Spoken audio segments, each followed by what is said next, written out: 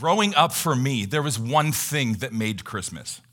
One thing that really defined it. Didn't feel like Christmas without it. One thing I always looked forward to, Boney M's Christmas album.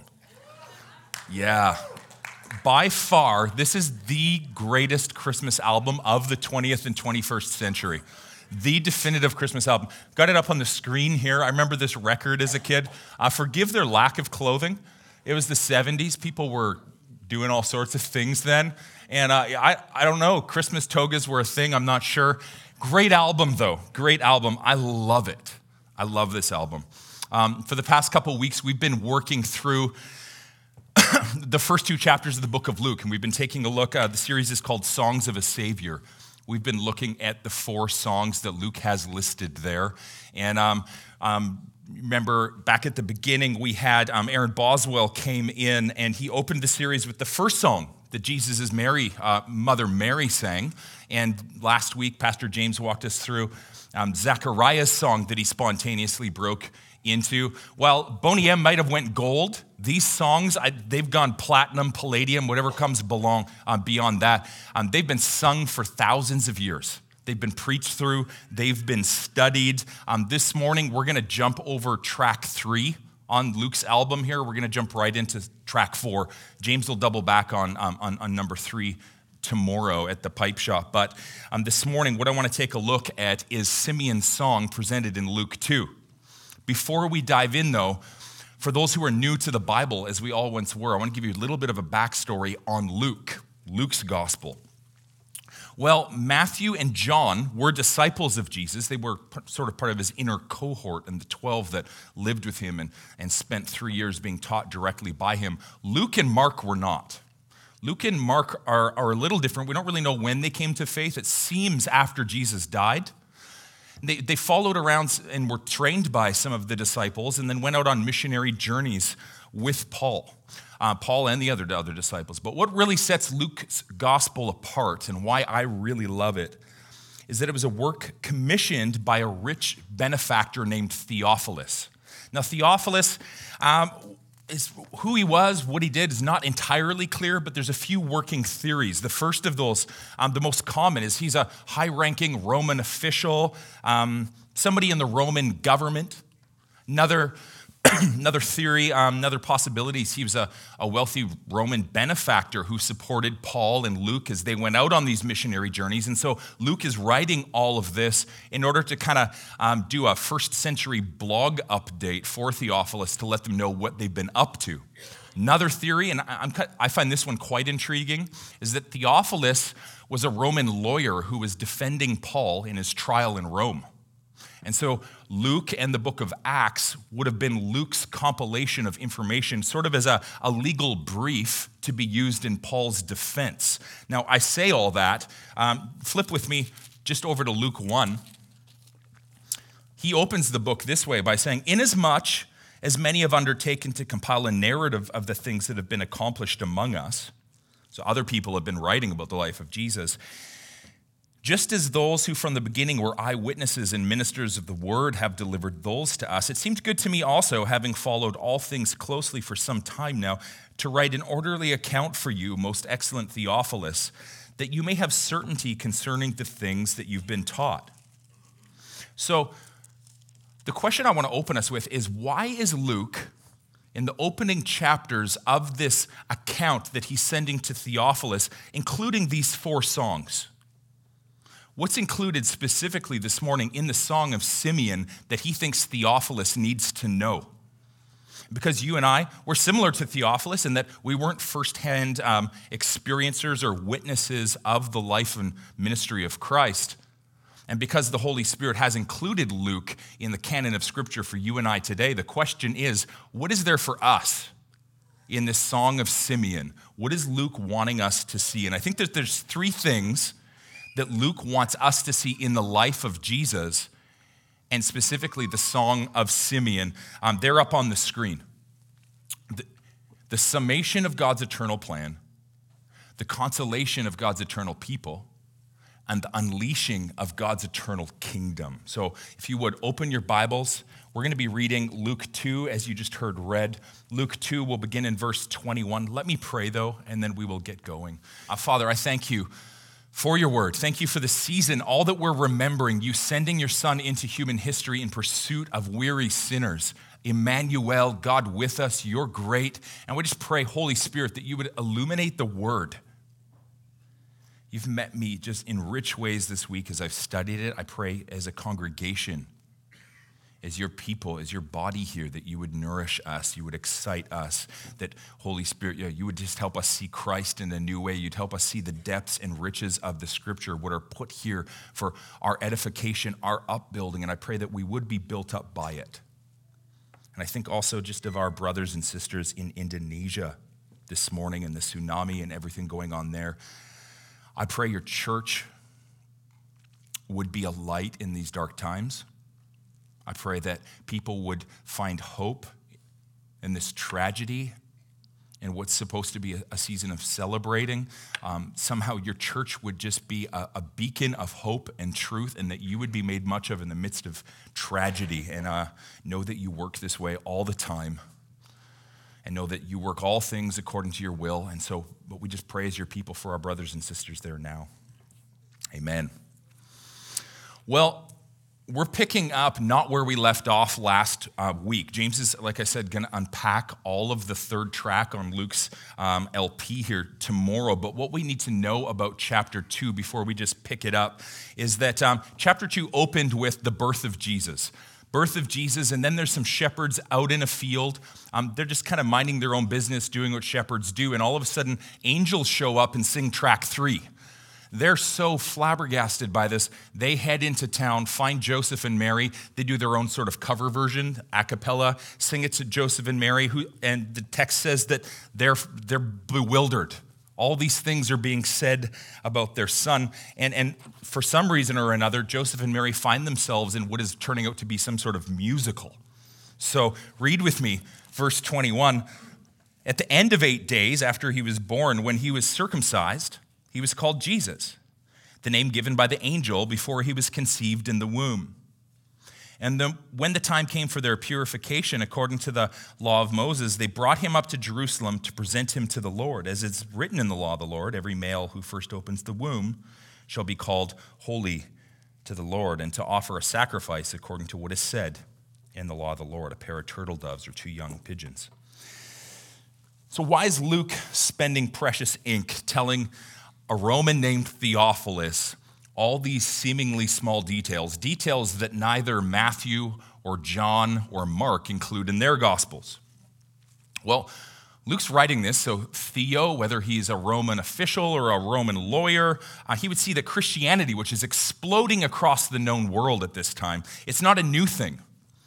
It's not a new belief, which would have been illegal under Roman rule.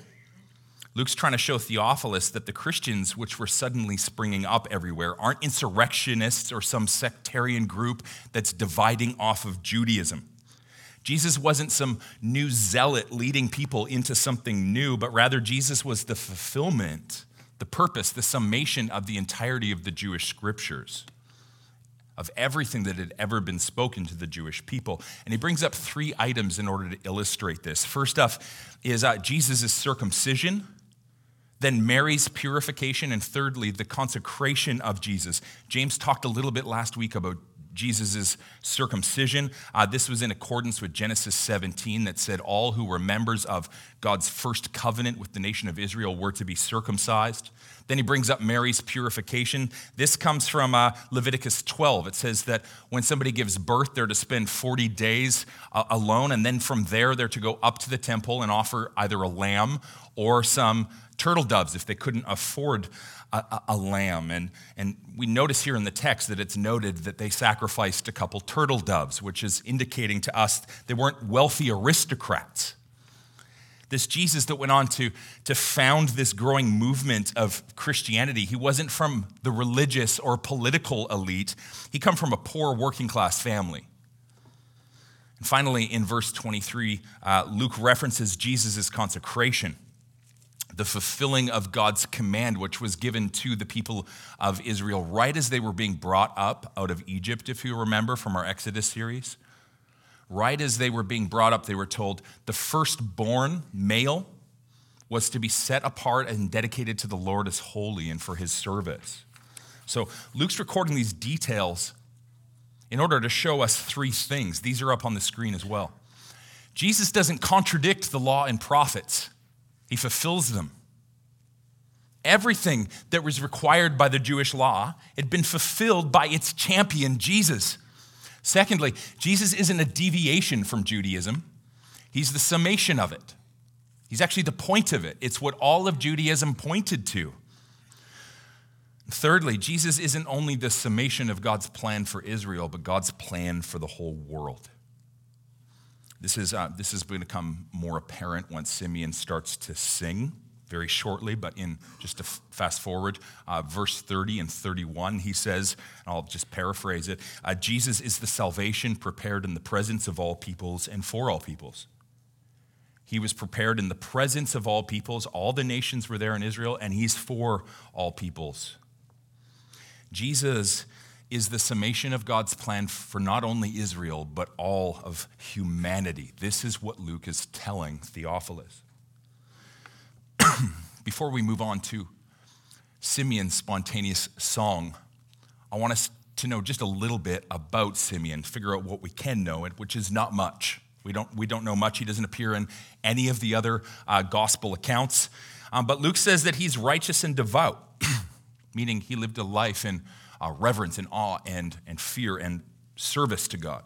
And at some point, we're not sure when, the Holy Spirit has shown up, spoken to him, and let him know that the long-awaited Messiah, who had been prophesied through the 926 books of the Old Testament, or chapters of the Old Testament, it's not that long, he was going to come into the temple, and that Simeon himself was going to get to see him. Simeon, he was given the promise of God, more or less. He wasn't going to die until he saw the Messiah come. What we need to know, though, is Simeon's not the only one waiting for the Messiah. He said, there's countless prophecies pointing forward to this Messiah figure. Israel's found themselves under Roman occupation, and people are starting to long.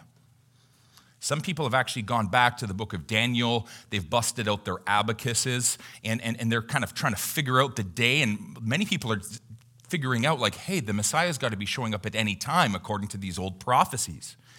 Many people are waiting, looking, expecting that a Messiah was going to show up. Luke's presenting Jesus as the summation of all these prophecies before, all the while sticking a stick in the spokes of the idea that Jesus was going to be some sort of military or political Messiah that would deliver them from Rome. While many were looking, perhaps even longing, Luke presents Simeon in a very different way. And note it with me. It's in verse 25. He says Simeon is waiting.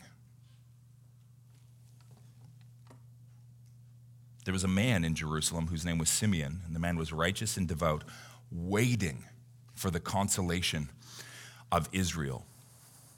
Luke uses waiting more than all the other authors of the New Testament combined. He really likes this word. It's going to come up again in verse 38 this morning. If you have a pencil with you, highlight that, shade it, do whatever you got to do. Mark this word. We're going to come back to it a little later, but it's an important one. He doesn't say Simeon's waiting for political freedom either. He says Simeon's waiting for the consolation of Israel. Second thing I think that Luke wants us to see in the birth of Christ and the song of Simeon is Jesus is the consolation of God's eternal people. There was a man named Simeon who was righteous and devout, waiting for the consolation of Israel, the consolation. Now, this word consolation in Greek, it's the Greek word paraklesis. Paraklesis. If that sounds familiar, it's because, well, we were working through 1 John for the past several months.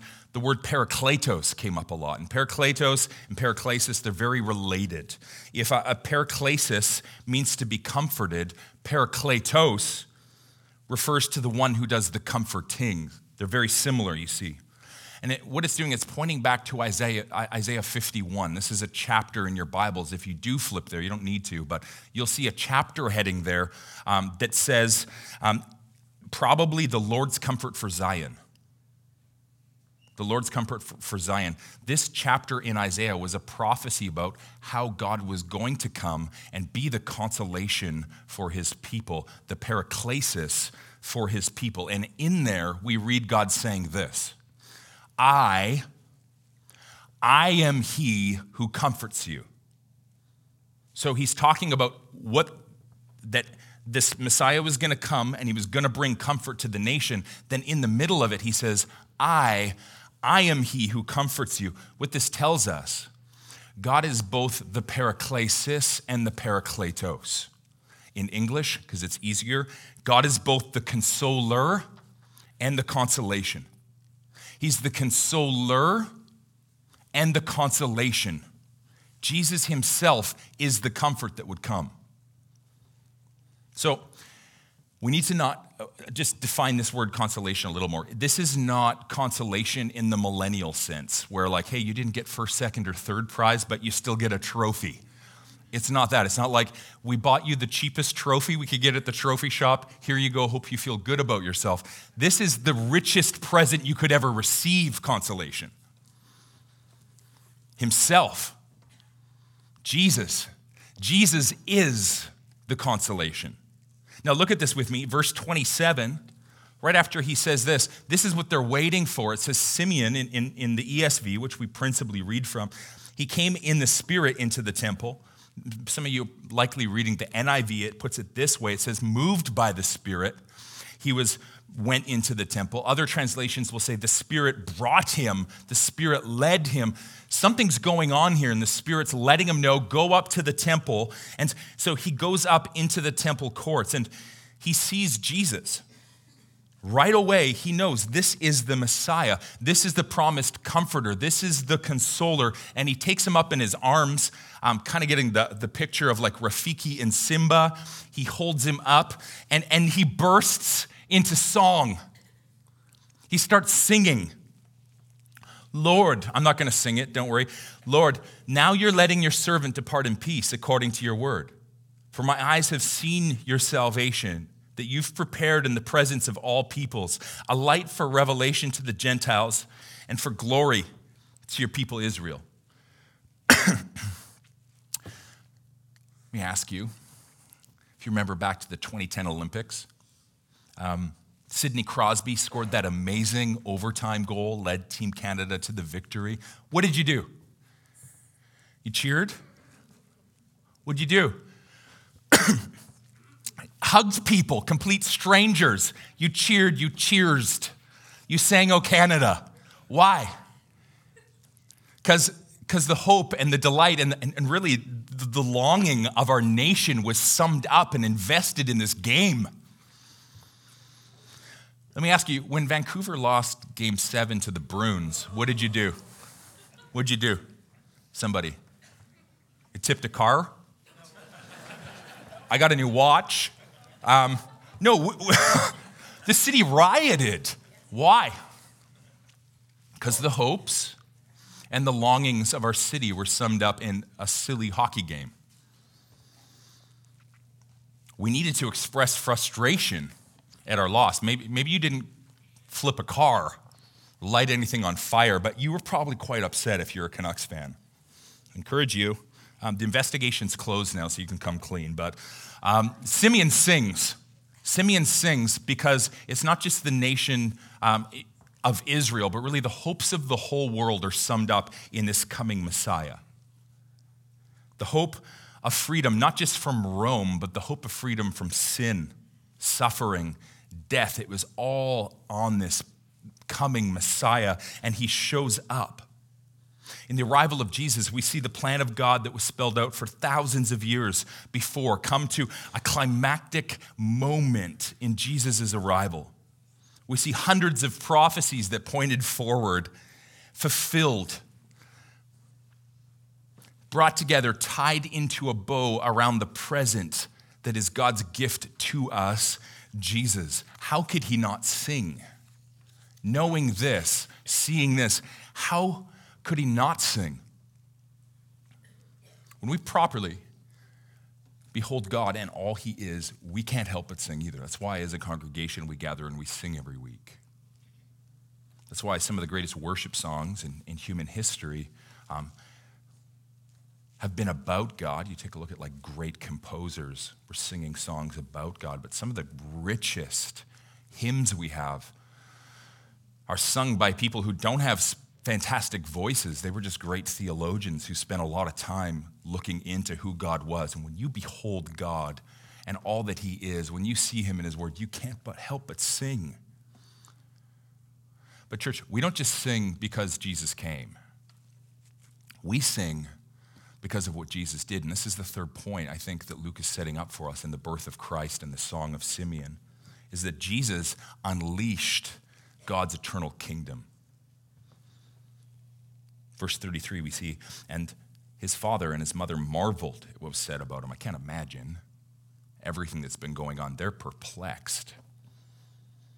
They marveled at what was said about him. And Simeon blessed them and said to Mary, his mother, behold, this child is appointed for the fall and rising of many in Israel and for a sign that's opposed. And a sword will pierce through your own soul also, so that thoughts from many hearts may be revealed.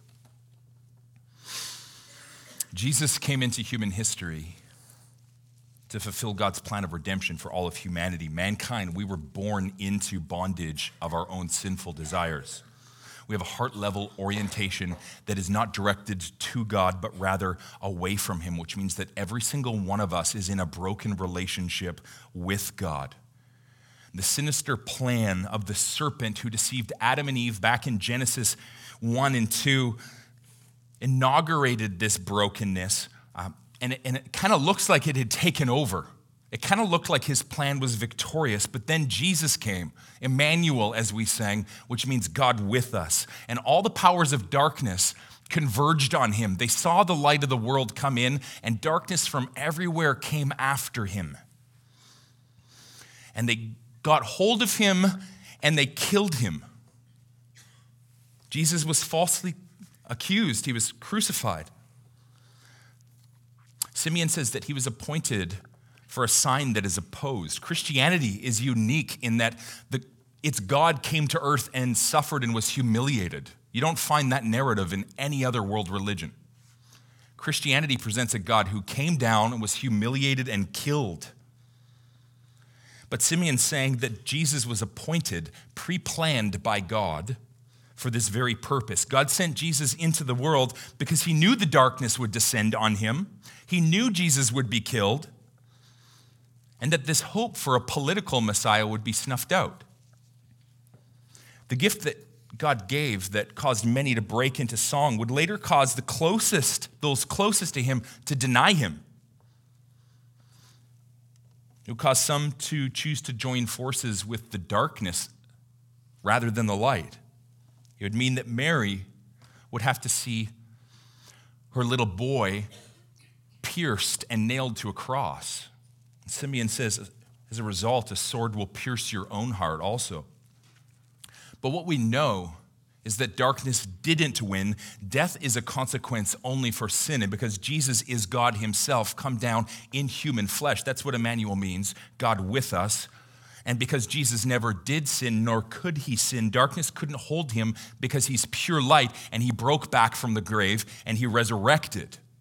This is the sign that is opposed that Simeon's talking about. He's prophesying about what Jesus is going to do. What looks like defeat will actually result in victory. All the darkness that had been drawn together in an attempt to defeat the light would actually serve God's purpose of letting the light break out. In 1 Corinthians 15, verse 55, this is up on the screen. We see this celebrated brought to attention. This is often read at funerals. It'll say, "Oh, death, where's your victory? Oh, death, where's your sting? The sting of death is sin, and the power of sin is the law. But thanks be to God who gives us the victory through our Lord Jesus Christ." Jesus, the light, came into the world to lure the darkness in order to defeat it. He's defeated sin and death, and not only for himself personally, but all who would corporately call him Lord and Savior. In Romans 8, this is also up on the screen, it says this: "There's therefore now, as a result of the cross, now no condemnation for those who are in Christ Jesus. For the law of the Spirit of life has set us free in Christ Jesus from the law of sin and death. For God has done what the law, weakened by the flesh, could not do. By sending his own Son in the likeness of human flesh, he condemned sin in the flesh in order that the righteous requirements of the law might be fulfilled in us." This is what this gift of God came to do. Jesus came to take care of the separation between God and man. He came to redeem us from our bondage to sin and Satan and death. Jesus came and he took on our temporal life in order to gift us his eternal life. He said, "I came that they would have life, and life more abundant." He came to bind up the kingdom of darkness that we had been enslaved to and release us into the kingdom that he released, the kingdom of God. And this is available.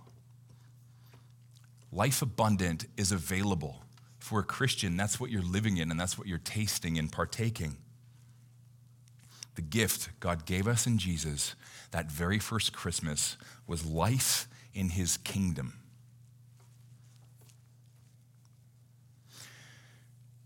Three things Luke wants to show us in the birth of Christ and the Song of Simeon is that Jesus is the summation of God's eternal people. God is the summation of God's eternal plan. He's the consolation of God's eternal people. There you go. And Jesus came to unleash God's eternal kingdom. And I want to invite you to just read on with me. Verse 36 to 38.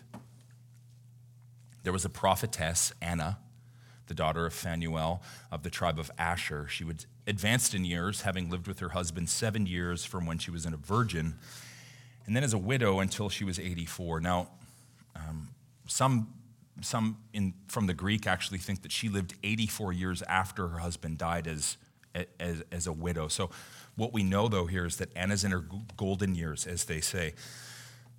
And then as a widow until she was 84, she didn't depart from the temple, worshiping with fasting and prayer night and day. She's dedicated her life to God. And coming up at that very hour, she apparently saw Jesus, and she began to give thanks to God and to speak of him, meaning Jesus, to all who were waiting for the redemption of Israel. And there's that word again, waiting. Waiting. And I want to spend just the little bit of time that we have left together on just this word waiting. Really for two reasons. One, because we're all waiting for something. And secondly, we all struggle with waiting, right? We live in a day and age where we don't have to wait for a single thing. Our culture actually teaches us, trains us not to wait.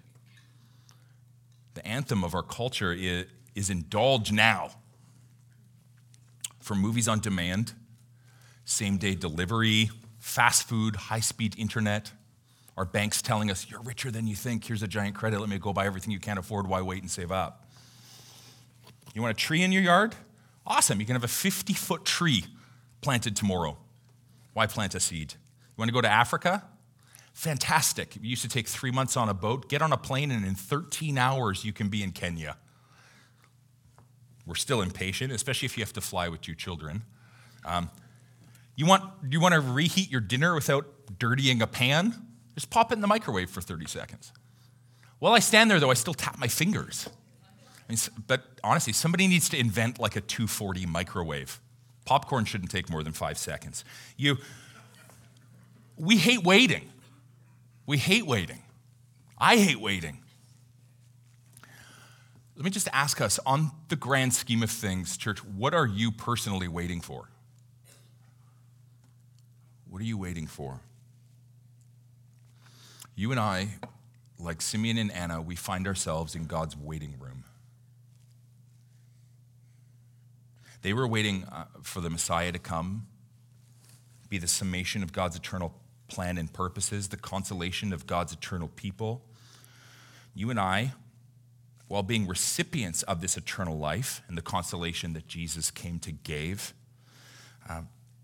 are still waiting on the consummation of that, the full delivery of that, the completion of God's plan. The hero has broke into the story, but we're still living in those chapters in the lead up to the happily ever after, if you will. As Tom Petty said, the waiting is the hardest part. We wrestle with waiting. I read a theologian this week, it's up on the screen, Lewis Smedes. He said this: waiting is our destiny. As creatures who cannot by themselves bring about what they hope for, we wait in the darkness for a flame we can't light. We wait in fear for a happy ending we can't write. We wait for a not yet that feels like a not ever. Waiting is the hardest work of hope. What are you waiting for? So many things we tie our hope to. So many things that will bring us joy and satisfaction. That hunger we have at the soul level, we're keenly aware of. I don't know what it is that you're waiting for. If you're like me, it could be any number of hundreds of thousands of things. What's that for you, though? What is it? I want to close by suggesting three things.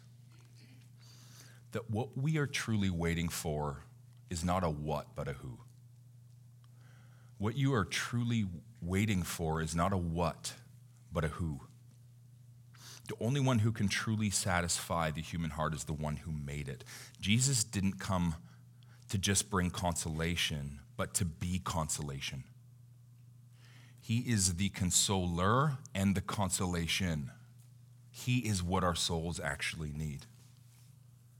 Second thing I want to suggest is that there is more enjoyment in life and soul-level peace to be found in this who than in anything you might be hoping for. This, I don't say to invalidate whatever practical need you might be waiting for, but if your heart's anything like mine, it just gravitates to all these other places. And ultimately, Jesus is the gift that we need. Jesus is the gift to be unwrapped and enjoyed today and every day, more and more and more. He is what will satisfy us. John 7:38, Jesus said, "Whoever believes in me," as the scripture has said, so placing your faith in him, trusting him, submitting your life to him, calling him Lord of your life, out of him will flow rivers of living water. What we're waiting for is not a what, it's a who. The thing that's going to truly satisfy us is not a thing, but a who. And then thirdly, the third thing I want to suggest is that when you truly behold and take hold of all that God has for us in Christ, that just like Simeon, you won't be able to help but sing. Your life will not be able to help but testify to this. When we truly unwrap the gift of Christ, when we truly see him for all he is, we really see and understand what God accomplished in Jesus, if we truly grasp the work that he's done on our behalf, if we've truly tasted the kingdom that he came to unleash, we can't remain silent. And I want to close in calling us to two things. I want to call us this Christmas season to the enjoyment of God's gift in a deeper way than we've ever noticed before. And I think that this is what Luke is setting up in the Song of Simeon in the life of Jesus, is that there's a joy and a delight in Christ, and it's probably something that it's surely something that we need to tap into more than we ever have before. We're never going to exhaust the bottom of that. I want to call us as a church to meditate and to think on that, and as we do, I want to call us to go and tell just like Anna did, to sing just like Simeon did, but to go and tell just like Anna did, because we live in the middle of a city that's looking for hope in places that can never offer it. And we're to be a people who are tasting and delighting and finding satisfaction. And all that can result from that is singing, is going and telling. This is what both Simeon and Anna break into, and it's what we need to break into as well. God's gift is not just for us, and some of us have been holding that like it's only for us. It's for the whole world. It's for this whole city, and God has placed you in your workplaces, in your neighborhoods, with the family members, as frustrating as they are, with the friends, as frustrating or as fantastic as they are. He's placed you where you are in order to sing and in order to tell this story. This is a story that's to be heralded everywhere, and it's our one time a year where we get to intersect with culture on this. We both celebrate this holiday. They've just lost track of what the gift is. So, church, I want to call us to the enjoyment of Christ, and I want to call you to go and tell somebody. Go and tell someone. Luke, or Olaf's is going to tell you at the end. Pardon me, Olaf's. Lloyd is going to tell you at the end. My brain, pardon me. Lloyd's going to tell you at the back end about the cards, but we've got invites to our Christmas Eve service, and just make use of these. Be praying these two things, that this gift would unpack in our hearts more this Christmas season, but also that God would unpack that in our city and transform North Vancouver. I believe he's going to. I believe he has some fantastic things in store, and I'm excited to be on mission with all of you. Let me close this in a word of prayer. Oh, Father, we thank you for the gift of Jesus. Thank you for this record in Scripture just of your faithful servant who waited patiently, for both Simeon and Anna, who exemplify a trust in your word that what you've said will come to pass. And we stand on this beautiful history and foundation of your word coming true. And so we know all that you've said from here on out will come true as well. We know that your gospel will not be caged, that the darkness will not overtake the light. We know you've already come and defeated it. We know that you've got a plan for North Vancouver that is bigger than we can fathom. We know that you've got a movement long to do through us in our neighborhoods, in our friend circles. Forgive us our timidity. Forgive us for not unpacking that gift more and enjoying it. We pray, I plead in my own heart, unpack that. Would you use us to tell hundreds and thousands more on the shore, Father? We exist for your glory. We are your body, the fullness of you here on earth, Ephesians says, and we believe that you have good works prepared before the foundations of the world for us. Today, Holy Spirit, as we scatter, would you use us to carry out the good works that you have planned for today? And I believe there is some. For every single person, I believe there's a good work for today. Spend us for your glory, Jesus. Amen.